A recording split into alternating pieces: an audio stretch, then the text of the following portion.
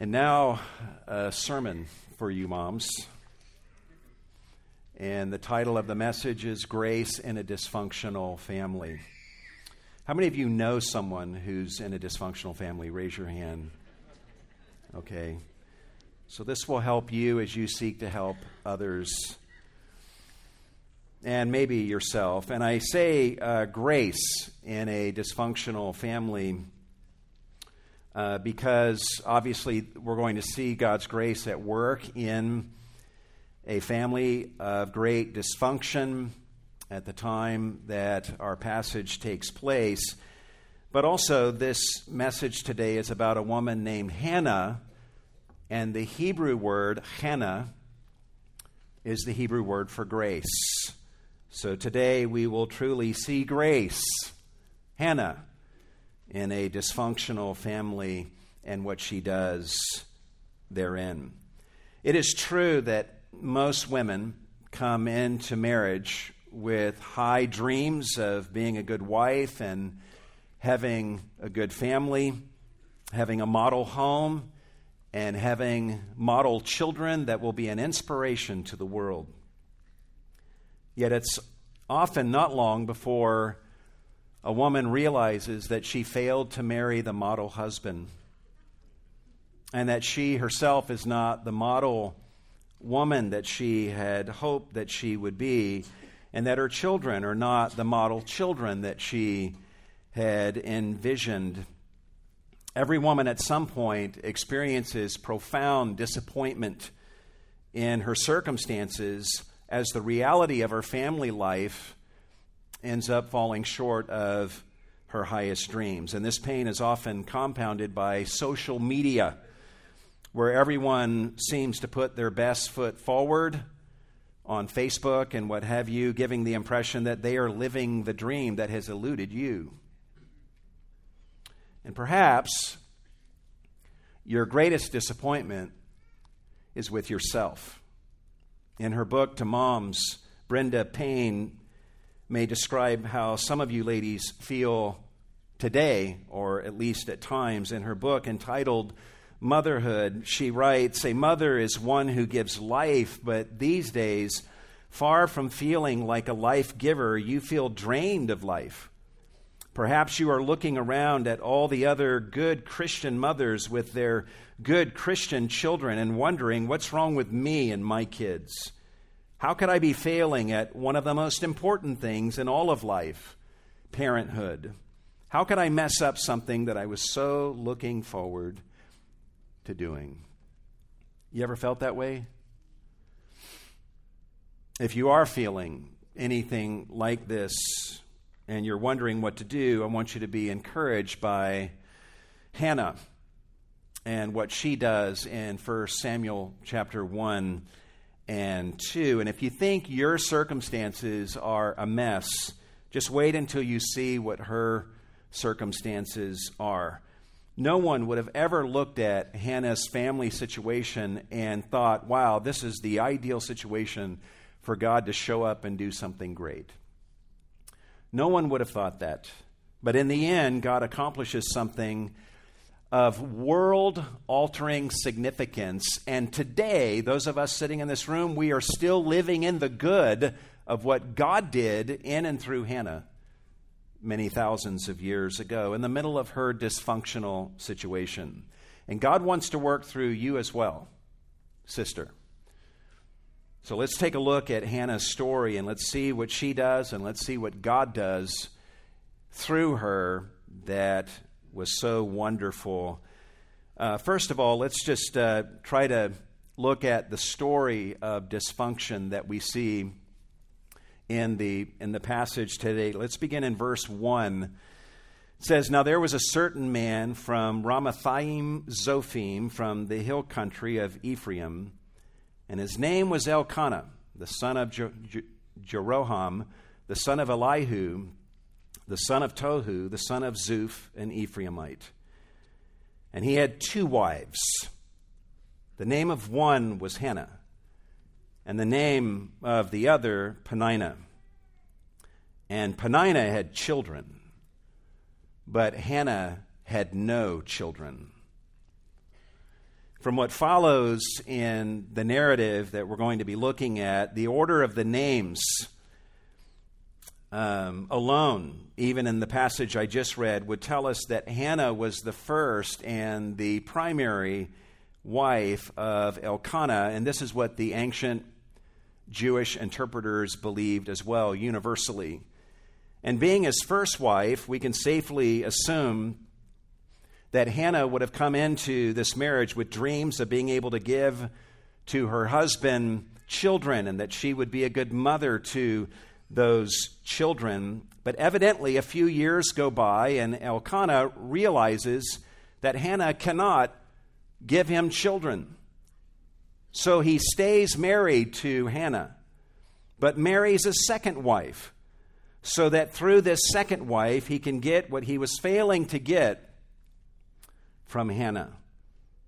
Polygamy was never God's design for marriage from the beginning.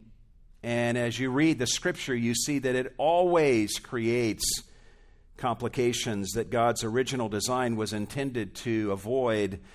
But the Old Testament is populated with men who went this route and settled for something that was less than God's design and had more than one wife. And Elkanah was one of such men who took this route. And you can imagine the pain that his choice would have brought to Hannah, to see her husband take a second wife in order to obtain children that Hannah was unable to provide for him. And you can imagine Hannah's pain when Elkanah, when his plan seems to actually work. In verse 2, we're told that Peninnah had children, but Hannah had none. And now Hannah has to share the household with this other woman and the children that she has provided for Elkanah. I'm sure that Hannah had ways of avoiding Peninnah in the normal course of life, but when they would gather together and travel as a family once a year for worship in Shiloh, Peninnah was impossible to avoid. And this is when things would get especially difficult for Hannah. Observe what the text says beginning in verse 3. It says, "Now this man, Elkanah, would go up from his city yearly to worship and to sacrifice to the Lord of hosts in Shiloh. And the two sons of Eli, Hophni and Phinehas, were priests to the Lord there. And when the day came that Elkanah sacrificed, he would give portions to Peninnah his wife and to all her sons and her daughters." Notice that expression, all her sons and her daughters. That tells us that Peninnah, just the plural, sons and daughters, tells us that she had at least 2 sons and 2 daughters. And the word all being used here would seem to imply at least 3 or more. So she had at least 4 children, and perhaps more. Ancient Jewish tradition says that she had a total of 10 children, 10 sons and daughters, although there's no way for us to know that for sure. However many children Peninnah had, it was at least 4 or more. We're told here that Elkanah would give portions to Peninnah and to all of her several children when they would gather for this worship meal. But observe what he gives to Hannah in verse 5. "But to Hannah he would give a double portion, for he loved Hannah, but the Lord had closed her womb."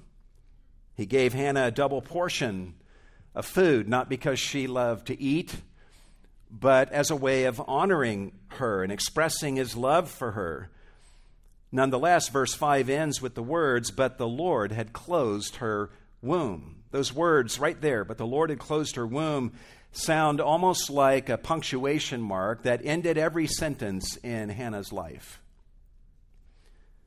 Any positive statement that one could have made about Hannah could conclude with the words, "But the Lord had closed her womb." To make matters worse, observe what happens in verse 6. Her rival, that's Peninnah, however, would provoke her bitterly to irritate her because the Lord had closed her womb. There's those words again at the end of verse 6. Peninnah is clearly an unworthy woman. She is not content to simply have children that God has blessed her with. She sees that Hannah has none, yet she sees Elkanah giving to Hannah a double portion, and she, no doubt, is jealous of that. So she finds a way to get under Hannah's skin and provoke Hannah to bitterness and jealousy during their annual meal of worship before the Lord in Shiloh. And she would take pleasure in Hannah's misery. And this didn't just happen one year. Look at verse 7. And it happened year after year. As often as she went up to the house of the Lord, she would provoke her so that she, Hannah, wept and would not eat. Going to Shiloh to worship God should have been a wonderful occasion to look forward to, but it became a nightmare for Hannah, a nightmare that she came to dread year after year. It got so bad that Hannah would refuse to finish eating the double portion that Elkanah had honored her with. She would reject that honor because her heart was in such pain and provocation. Well, what does a husband do in a situation like this? Bless his heart. Elkanah sees what's going on and decides that I think an intervention is needed, and he doesn't rebuke Peninnah. He addresses Hannah, and he takes a stab at addressing the problem by asking Hannah 4 questions. Look at the first 3 of these questions. Then Elkanah, her husband, said to her, Hannah, why do you weep? That's a good question, right? And why do you not eat? That's a good question. And why is your heart sad? That's a good question. And on the surface, it seems like he might be asking these questions because he wants to draw her out and give her the opportunity to share her pain and the reason for her pain. But the 4th question reveals that this was not his intent at all. His 4th question shows that he knows why Hannah is sad. He knows that her sadness of heart has something to do with her lack of children, and he doesn't think that that is justifiable grounds for her being sad. At the end of verse 8, he says, Am I not better to you than 10 sons? What he's saying is, how can you be so sad when you have me?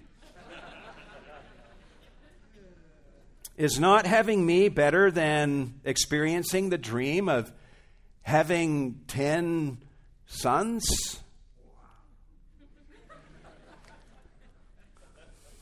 By the way, for Father's Day, I've been thinking this week about giving all of our dads a t-shirt that says,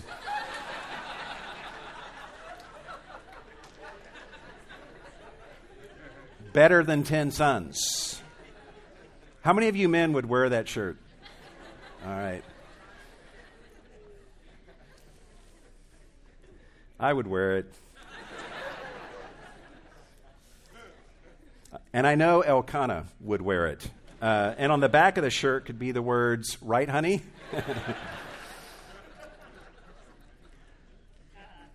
But think about Elkanah's cluelessness here. The question is being asked by a man who married a second wife. And the spirit of his question is, what can you be so sad about when you have me? What can you be so sad about when I love you more than I love this second wife that I took and that I chose to marry? What can you be so sad about when I just gave you a double portion of food? He seems to think that the double portion of food is supposed to make her feel better. And just having him is all the blessing that she would need. I'm not going to give him a hard time for this because I've done the same thing to my wife before. In fact, whenever family comes to visit us and from out of town, and they're about to leave, Donna always begins to tear up and start crying. And as they're driving away, I want to minister comfort to her. So I think, what's the best thing she has going on in her life? And I'll always say to her, I'll put my arm around her and say, you still have me. And my intent is to comfort her, but it never seems to really comfort her. Sometimes she weeps even more. But this is what Elkanah is doing, and I think us guys, we can get what's going on here. The writer of 1 Samuel tells us about this exchange because he wants us to realize that Hannah's husband, Elkanah, doesn't understand her pain, which makes a woman's pain all the worse. We know from what happens next that Hannah is not comforted in the least. She makes no reply to her husband, but she does respond, and this is what we begin to see in the coming verses, and God is going to use her response and her actions here to bring about a result that is going to loom very large in Messianic history, impacting all of us in this room even today. We are saved today through Jesus Christ, in part because of what Hannah does in our passage this morning inside of the dysfunctional mess that she finds herself in.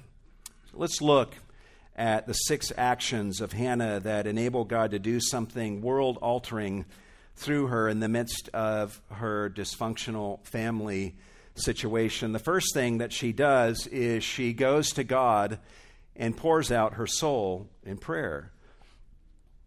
She goes to God and pours out her soul in prayer.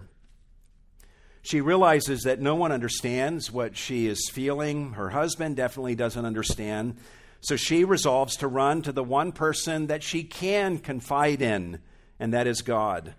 Look what she does in verse 9. Then Hannah rose after eating and drinking at Shiloh. In other words, after the eating and the drinking was done, she gets up, and the next verse implies that she goes somewhere near the front entrance to the tabernacle of the Lord. And look at what happens when she arrives. Verse 9, now Eli the priest was sitting on the seat by the doorpost of the temple of the Lord, and she, bitter of soul, prayed to the Lord and wept greatly. Notice the 3 expressions here. Bitter of soul, prayed to the Lord, wept greatly. Hannah's soul is not a pretty picture right now. There's a lot of ugliness and pain in her heart. And she comes pouring all of that out through her tears and through the words that she speaks to God as she prays to Him. And some of you might think, wow, she comes to God with bitterness of soul? Shouldn't she get that bitterness taken care of before coming to God in prayer? Actually, guys, the way to take care of your bitterness problem is to bring it to God in prayer. I trust you understand that true worship is not simply bringing the best of your heart to God. True worship often entails bringing the mess of your heart to God and trusting Him with that and inviting Him to help you with that. And that's what Hannah is doing here.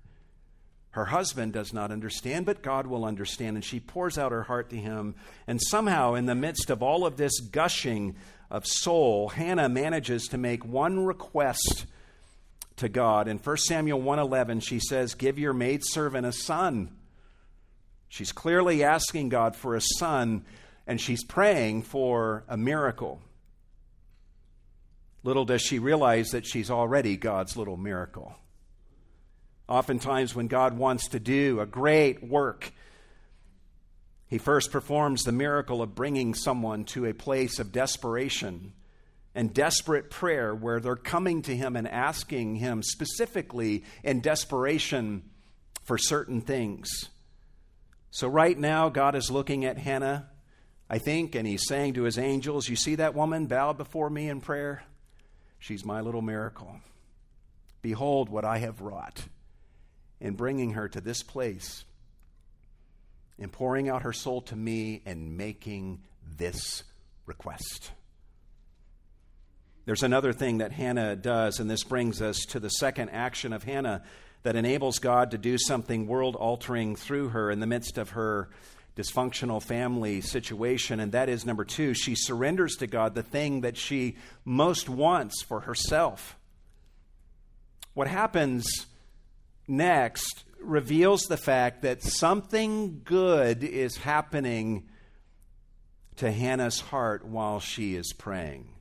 Her heart is not just being poured out, it's undergoing an adjustment as she prays. She's clearly not just venting her heart to God, but she is giving God a chance to work in her heart and to bend her heart in the direction that He wants it to go. And wonderfully, Hannah allows God to bring her heart to a place of surrender. Look at what she says in verse 11. And she made a vow and said, O Lord of hosts, if you will indeed look on the affliction of your maidservant and remember me and not forget your maidservant, but will give your maidservant a son, then I will give him to the Lord all the days of his life, and a razor shall never come to his head. In other words, my son will take the Nazirite vow and fully be dedicated to the Lord and belong to the Lord. And all I want to pull from her words for our purposes this morning is this. In Hannah's time of prayer, it seems that she begins to realize that some of her pain, at least, was not simply because she was barren, nor simply because of Peninnah and what Peninnah was doing. It seems that Hannah is realizing that some of her pain is coming from the fact that her desire for a child has taken on a level of meaning and importance to her that is now approaching idolatry. So in this moment of surrender, she stabs a knife right into the heart of this idolatry by actually saying to God, Lord, if you will give me a son, I will give that son back to you. He will not be mine. He will be yours all the days of his life. This means that Hannah is not wanting a son for herself anymore, or maybe to provoke Peninnah to jealousy. She's not even wanting a son for her husband anymore. She's wanting God to give her a son so that she can give that son back to God. That's surrender. And I think in our lives, that's the place where God often wants us to be.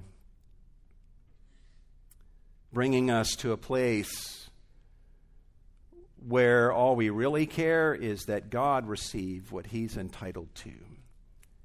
And when God brings us to that point, it's amazing what He does sometimes in giving to us.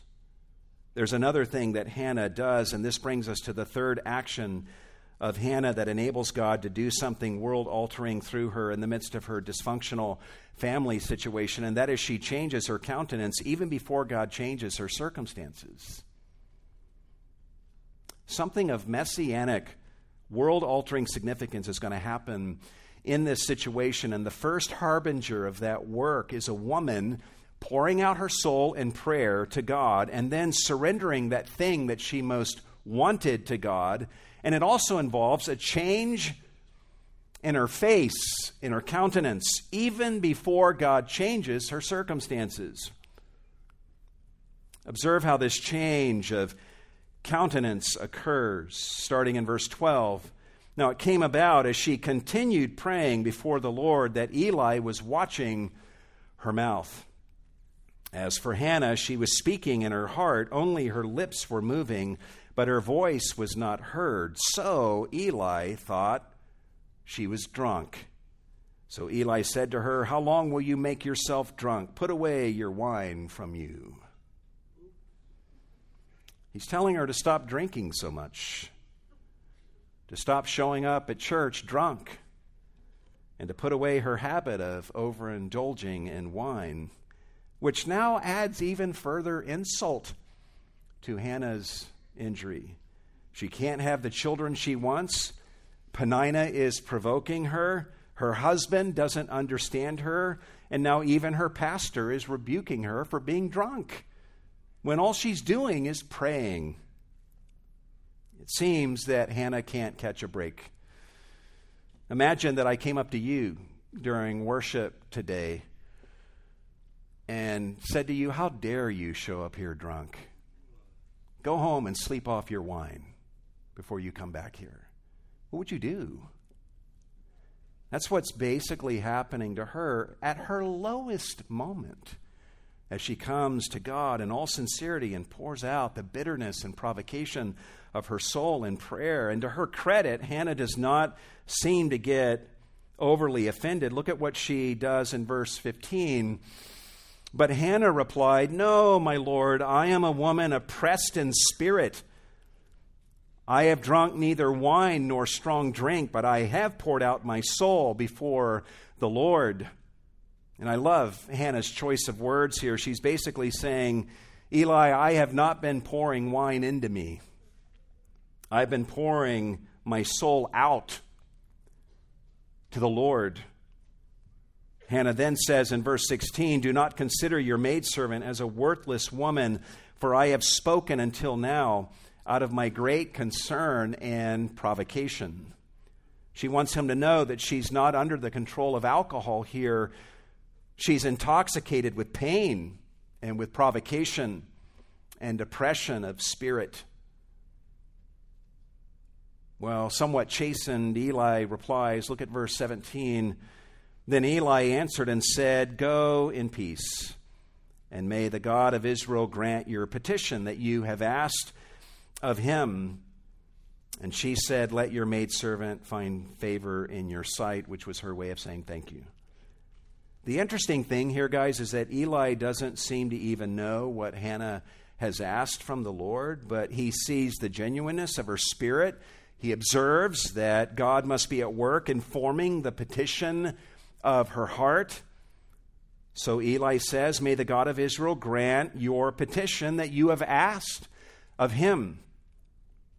And given what happens next, we know that these words from Eli are a direct word from the Lord to Hannah through Eli, letting her know that he will, in fact, be giving her the son that she is asking for, so that she can then give that son to God. And the text says in verse 18, "So the woman went her way and ate, and her face was no longer sad." The expression translated "face was no longer sad" is an awkward expression in the Hebrew. Literally, it could be translated, "her face was no more." Her face was gone. She lost face. What does that mean? It means that the face that she had, it means that the face that she had been wearing for a long period now, the sad face, was gone. That's the idea. Her despondent and tearful face, as everyone had come to know it in recent days, was completely gone. And what's astounding to me here is that her circumstances have not yet changed at all. She has not conceived a child in her womb yet. She has not given birth yet. She's still living in a dysfunctional family situation with Peninnah and her children in the house. And yet, though Hannah's circumstances have not changed at all, her countenance has undergone a change. I'm sure she came back to her tent an hour or so later, and Elkanah looked at her and thought, what happened to her? Something's different about her. Why is her face different? Perhaps Peninnah and her children noticed, and they wondered at this change that was wrought in Hannah's countenance. And they all would have thought, something has happened, and there's something that Hannah is in on that we're not in on. There's something she knows that we don't know. So can I give you some counsel, ladies? When God wants to do great miracles in your circumstances, sometimes he wants to begin with your face. He starts in your heart and he brings you to a place of surrender like he does Hannah, and then he performs a makeover on your countenance. And he wants the change in your countenance to serve as the first visible harbinger of things to come. That's what's happening to Hannah here. The early rays of God's coming miracle were observable on her face. And I encourage you ladies, this would go for men as well, but I encourage you ladies to wear the kind of countenance that lets everyone around you know that you know something. You know what's up, and you know that God is always up to something good. You've poured out your soul to God in prayer. You've surrendered yourself to him as Hannah has done. You know that God has heard your prayer, and you know that God is going to work all things together for good, for your good and the good of others, and for his glory. In other words, act, sister, like you know something.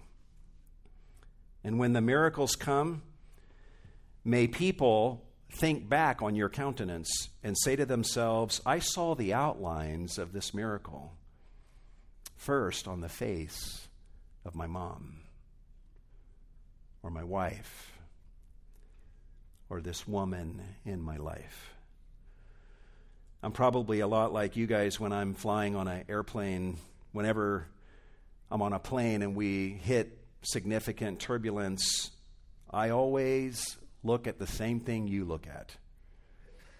I find a flight attendant and I look at their countenance.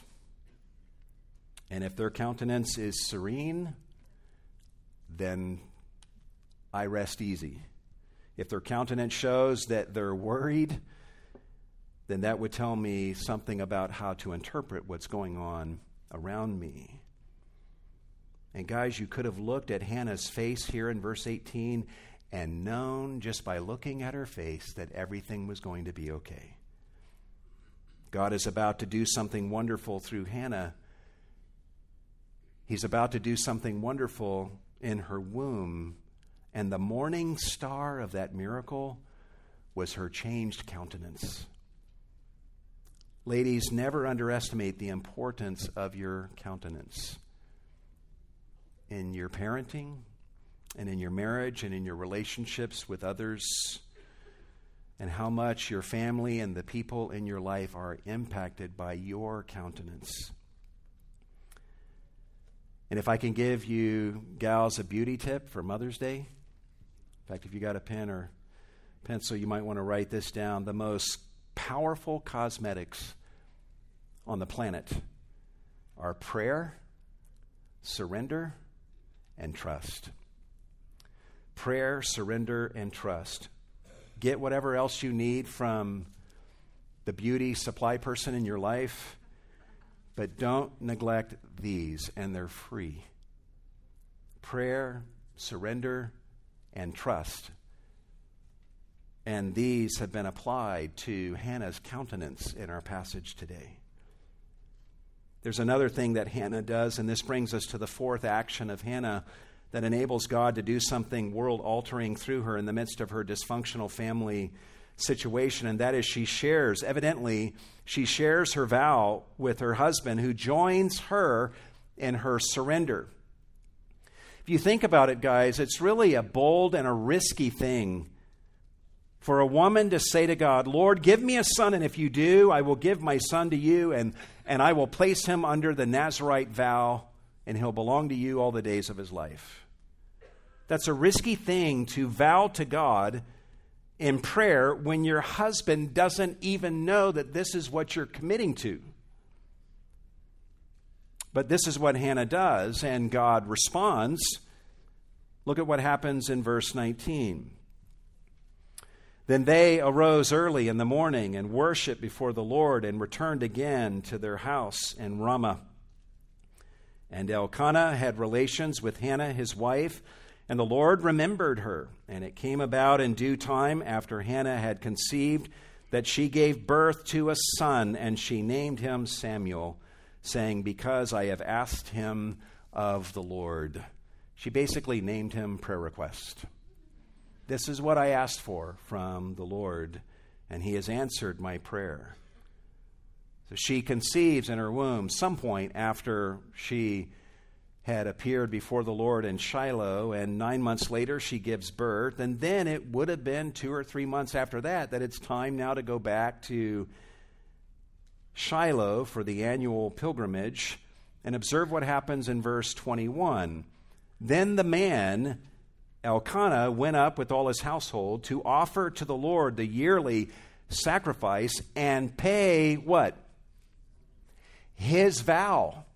Not her vow, his vow. What vow is that? Commentators, some of them suggest that his vow is the vow that he has now evidently joined together with Hannah in, to the point where her vow now has become his vow.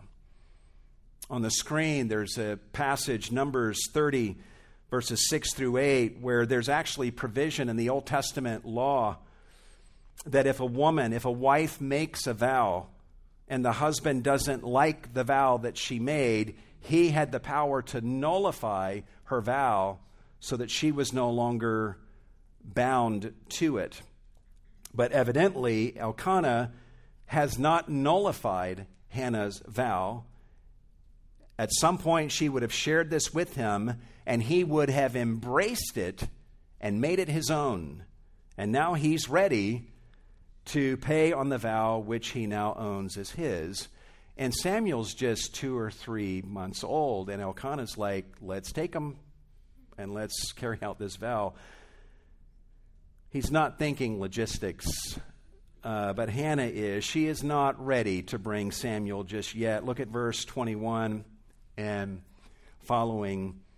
The text says, but Hannah did not go up, for she said to, actually this is verse 22, I think. But Hannah did not go up, for she said to her husband, I will not go up until the child is weaned. Then I will bring him, that he may appear before the Lord and stay there forever. Elkanah, her husband, said to her, do what seems best to you. Remain until you have weaned him. Only may the Lord confirm his word. Elkanah seems very concerned that Hannah's vow get paid and that God's word come to pass. Remember, Eli had told Hannah God had heard her prayer. He would bring it to pass.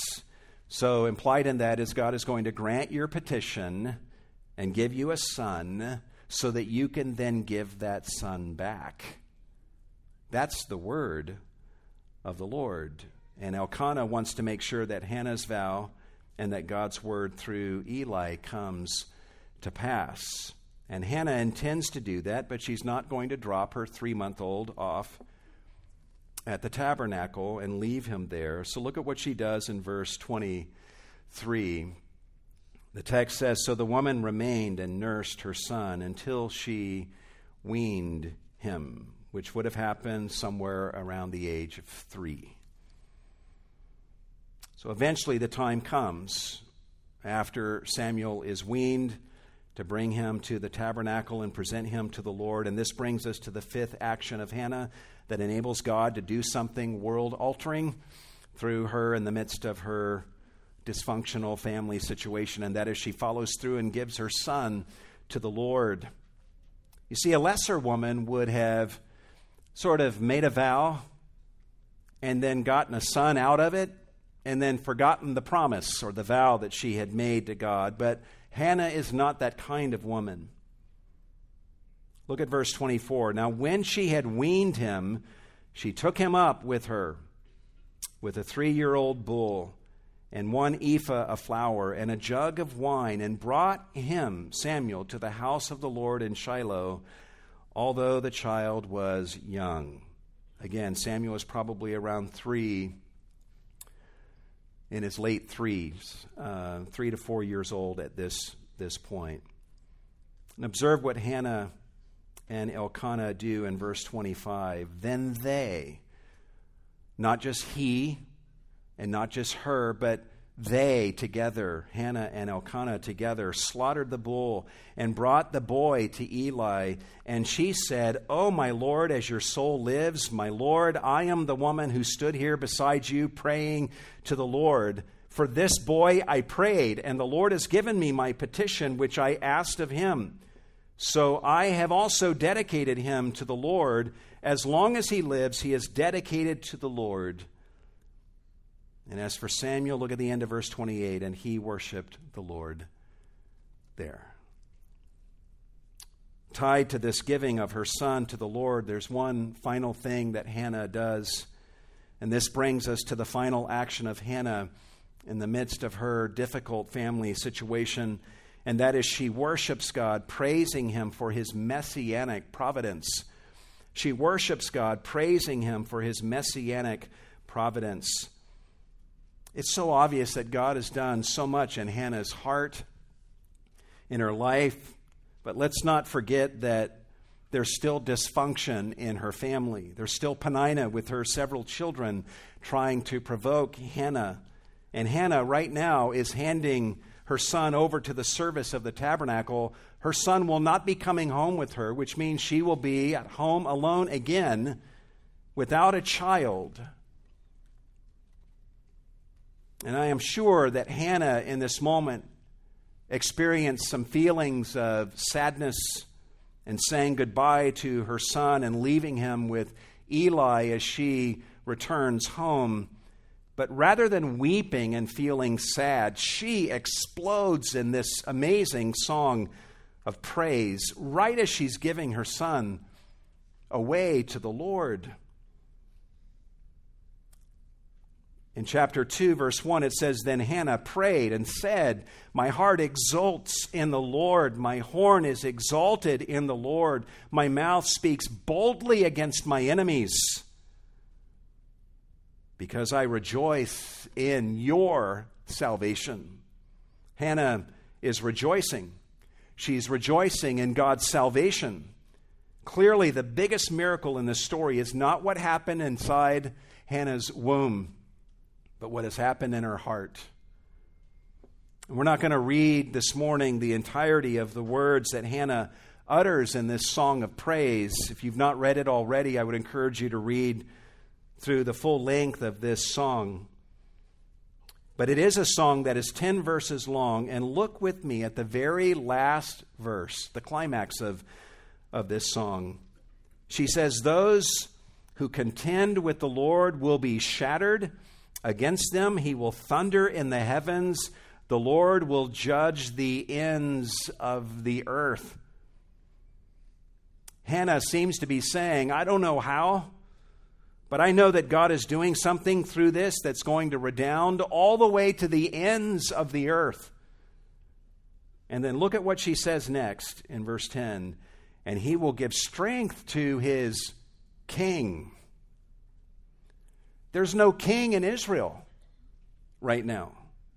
This is the end of the period of the judges when there was no king in Israel. And she's talking about God giving strength to his king. What king is she talking about? Well, look at her final statement in verse 10. "And he, God, will exalt the horn of his anointed." The Hebrew is, he will exalt the horn of his Mashiach, his Messiah. That's the Hebrew here. The Greek Septuagint translation and the Latin Vulgate translation translate this: he will exalt the horn of his Christ. This is the word Christ that we see throughout the New Testament in reference to Jesus. This is the first time in Scripture that the word Mashiach is used in reference to the Messiah. And it's found on the lips of Hannah as she's handing her son over to the Lord.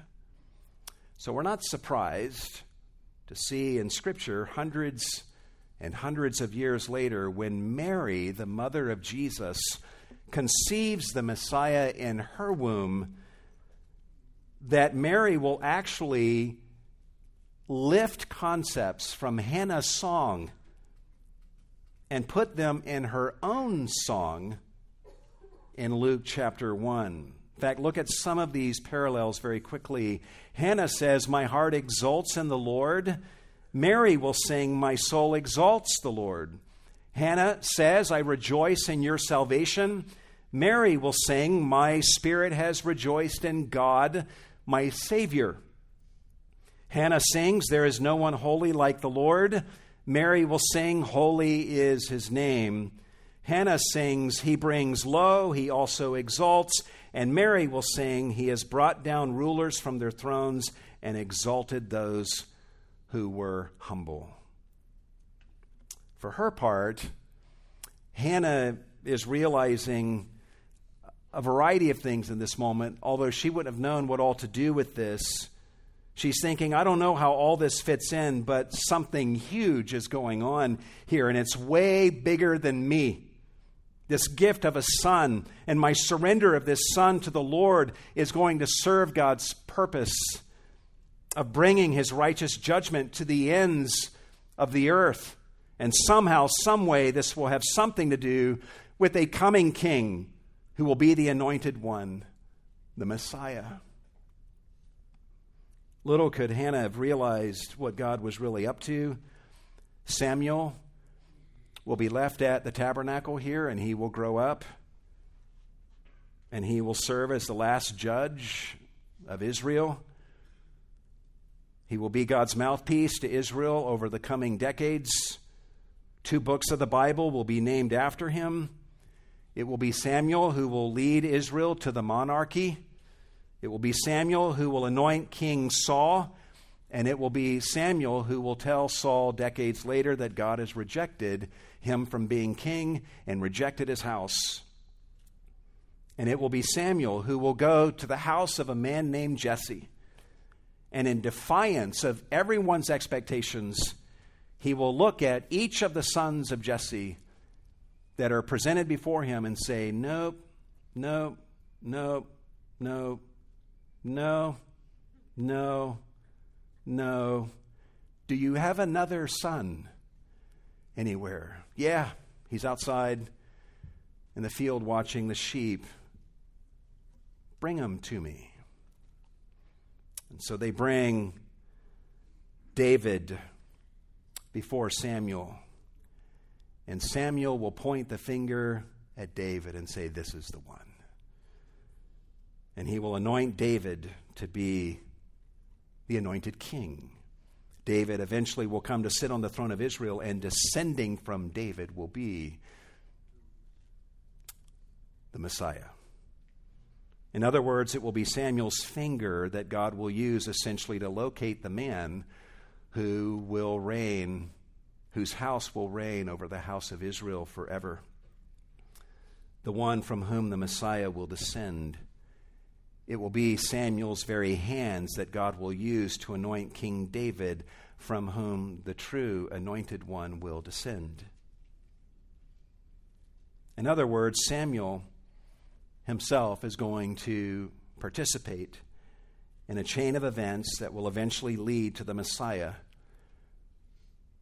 coming to this earth 2,000 years ago to live the life of righteousness that we all have failed to live, and to die the death on the cross that all of us deserved to die, and then be raised from the dead, and then ascended to the right hand of the throne of God, and from that position of rule and authority to bring salvation and forgiveness of sins to everyone who looks to him, Jesus, and calls upon him to be their Lord and Savior. If you're here today and you're wondering who you should listen to and who you should make the boss of your life, whom you should make your Lord and Savior and King, Samuel would point his finger to Jesus and say, "He is the one. Believe in him." You could point to other things and say, "What about this? What about this?" Samuel would say, "Nope, nope, nope, nope. Jesus. He's the anointed one. and the only one entitled to be your true king. And it is to this Jesus that Hannah herself is pointing to in the last verse of her song. Well, as for Hannah, what happens to her after this moment? Well, we know that she got to visit her son each year when she and the family would go up to Shiloh, so her relationship with Samuel continued. And if you read in 1 Samuel 2, verses 18 through 21, I believe, you learn that God gave Hannah 3 more sons and 2 daughters, just for the extravagant fun of it. Meaning that Hannah ends up with 6 children total, and teaching us, guys, that you can't outgive God. God's not, hey, I got that son from her that I wanted. No, he receives that son, and then Hannah experienced so much blessing even through Samuel in the days to come as she watched him being used of the Lord. And then God gives her 5 more children. 6 children in total. You cannot outgive God. God is a good God, and he invites you to surrender to him and to seek first his kingdom and his righteousness so that he can then be the one to bless you in far richer ways than you could ever bless yourself. That's what he does for Hannah. And it's the same God who invites us to surrender ourselves to him. So, ladies, what kind of dysfunctional situation do you find in your life right now? Whatever it is, God is a God who delights to show up in exactly these kinds of situations and do a work that fits beautifully with his larger plan of redemption for the world. It may be that God is looking right now for a woman who's willing to fall to her knees in prayer before him and to surrender all that she wants to him. And that woman that God is looking for may be you. Whatever situation you're in, I just want to encourage you that you are not beyond the reach of God doing something amazing in your life and through you. Keep praying, keep pouring out your soul in prayer to God. Keep surrendering. God is the one who writes last chapters, and your last chapter has not been written. The last chapter of your family has not yet been written. God loves you. God loves your family, and he is good, and he loves your children more than you do. And you can take that to the bank, and you can wear the knowledge of that on your countenance. And you can walk out of here today acting like you know something. Will you do that? Let's look to him in prayer.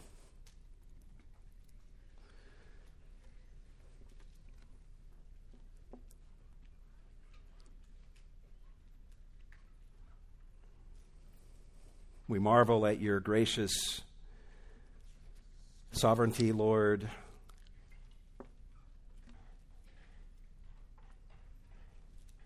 You obviously want moms and dads to love each other and to do things right and to raise their children to know and love you.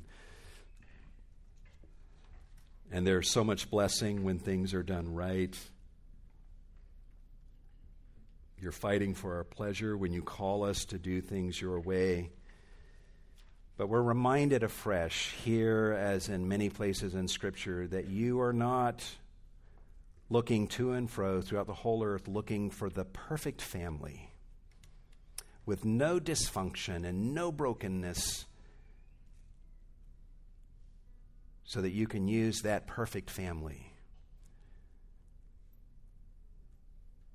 No, you are a physician for those who are sick, and you are a God who loves to take the broken reed and make it whole. You're a God who delights to move into broken situations of great dysfunction and even sin and perform amazing deeds, as you do on Hannah's behalf here.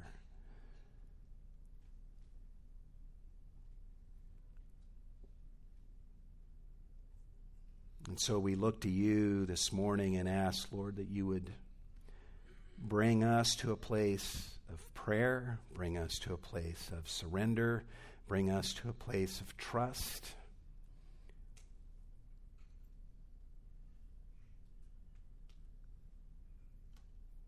And do what only you can do.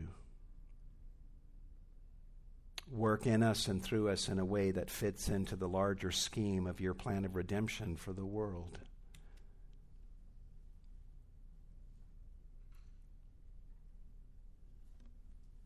If there's any here today, this morning, Lord, that have not